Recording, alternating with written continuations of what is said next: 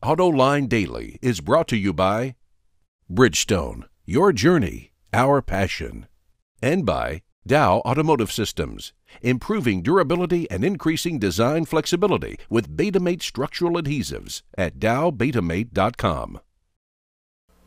In today's show, we take a look inside Ford's newest engine, and it ain't like any engine you've seen before. Then, how autonomous cars could wreck the careers of a lot of lawyers, and Aston Martin could be forced to close up shop in the U.S. market. And let's get to that one now, because if you live in the U.S. and you're looking to buy a new Aston Martin, you better do it soon. The company may have to close down in the American market. That's because its dealers might not be able to continue selling the DB9 and the Vantage because neither car meets the new FMVSS 214 side impact test. Aston has applied for an exemption but doesn't have an answer yet. But we'd say because the company sells so few cars and they're typically not daily drivers, we bet they get the exemption that they're looking for. In the last couple of decades, we've seen thousands of automotive suppliers simply vanish. Some went out of business, some dropped out of the auto industry, but most were bought up by other suppliers. And the consolidation trend continues. German supplier ZF, famous for all its transmissions, wants to buy American supplier TRW. By putting the two together, they would become the second largest supplier company in the world, second only to Bosch. But ZF is not just trying to become big. A company insider tells AutoLine it's worried about autonomous cars. In addition to transmissions, ZF makes dampers, axles, and clutches, to name a few, so it's strong in mechanical devices. TRW is strong in electronics and controls. So ZF wants to buy TRW so it can electronically control its mechanical systems, which is exactly what is needed for autonomous cars. And speaking of cars that can drive themselves, these things scare the hell out of lawyers. In an op-ed piece on a website for lawyers, Mark Herman, the chief counsel of a company called Aon, a risk management service provider, predicts that autonomous cars will wipe out billions of dollars in auto insurance premiums.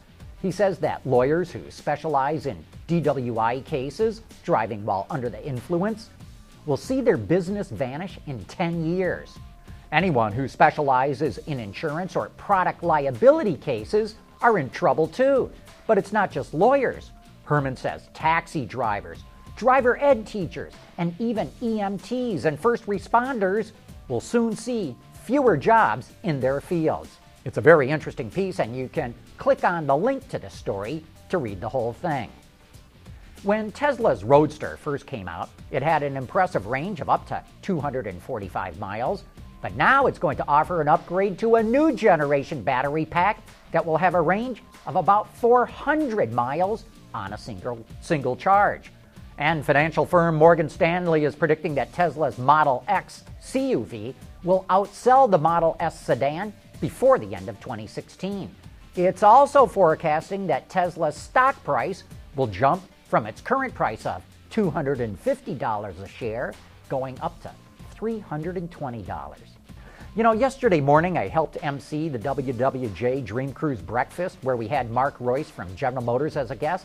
He could not say enough nice things about Tesla, saying that the world needs more people like Elon Musk and how America needs innovative companies like Tesla.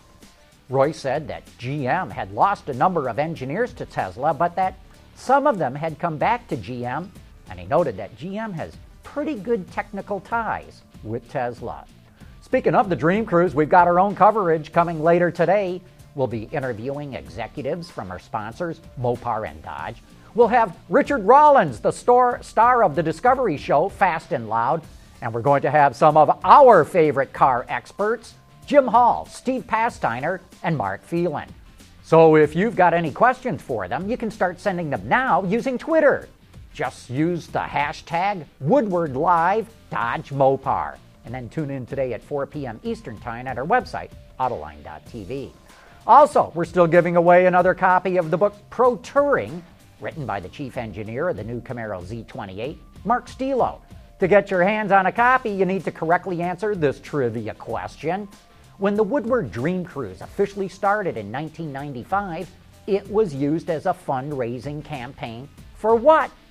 Once you think you've got the answer, send an email to viewermail@autoline.tv. We've already got quite a few answers, and we'll announce the winner on Monday's show. Coming up next, we're going to take a deep dive inside Ford's newest engine, and it has a kind of engine block we've never seen before. There's so much to love about Bridgestone's Dueler tires. The amazing traction, the quiet, comfortable ride, and they're really tough. It's like loving 3 tires in one. We've shown you a lot about the new aluminum-intensive Ford F-150. Now let's dive into some of the details on the 2.7-liter twin-turbo V6 that makes its debut in this truck. It's an impressive and innovative engine, which will be the first to provide stop-start technology in a pickup. But when towing or in 4x4, the stop-start feature does not activate.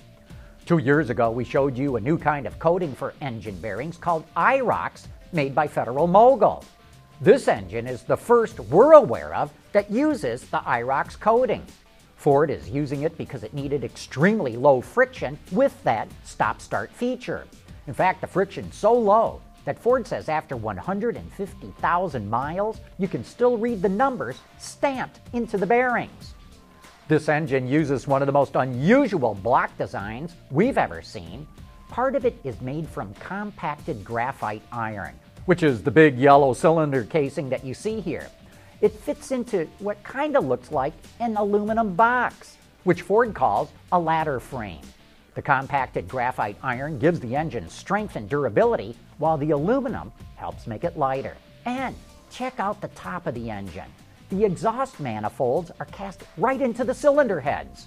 This allows cooling to be circulated around the exhaust ports, which helps cool the exhaust temperature to the point that this engine uses no exhaust gas recirculation, no EGR. And despite a 10-to-1 compression ratio and 30 psi turbo boost, this engine does not require premium gasoline. Another nice feature, it uses a cartridge-type oil filter mounted on top of the engine for easy access. This is the first engine where Ford is cracking the main bearing journal caps. Cracking connecting rod caps is fairly common these days. The caps are etched with a laser, cooled in liquid nitrogen, and then they're cracked along that etched line. The jagged edges that result only fit together when they're perfectly aligned. This ensures a perfect match and reduces engine friction. But Ford is the first that we're aware of doing this with the main bearing journal caps. Ford claims you can actually pick up the block and crankshaft without installing main bearing journal bolts. In fact, Ford says you can actually fire up and run the engine without installing the main bearing journal bolts. And that is amazing. With 325 horsepower and 375 pound-feet of torque, Ford thinks this could be the most popular engine in the new F-150. We have not had a chance to drive it, not just yet, but based on the little information that's come out so far, we cannot wait to fire it up. And that wraps up today's show. Join us this afternoon for our Dream Cruise coverage, and join us again here on Monday for another Autoline Daily.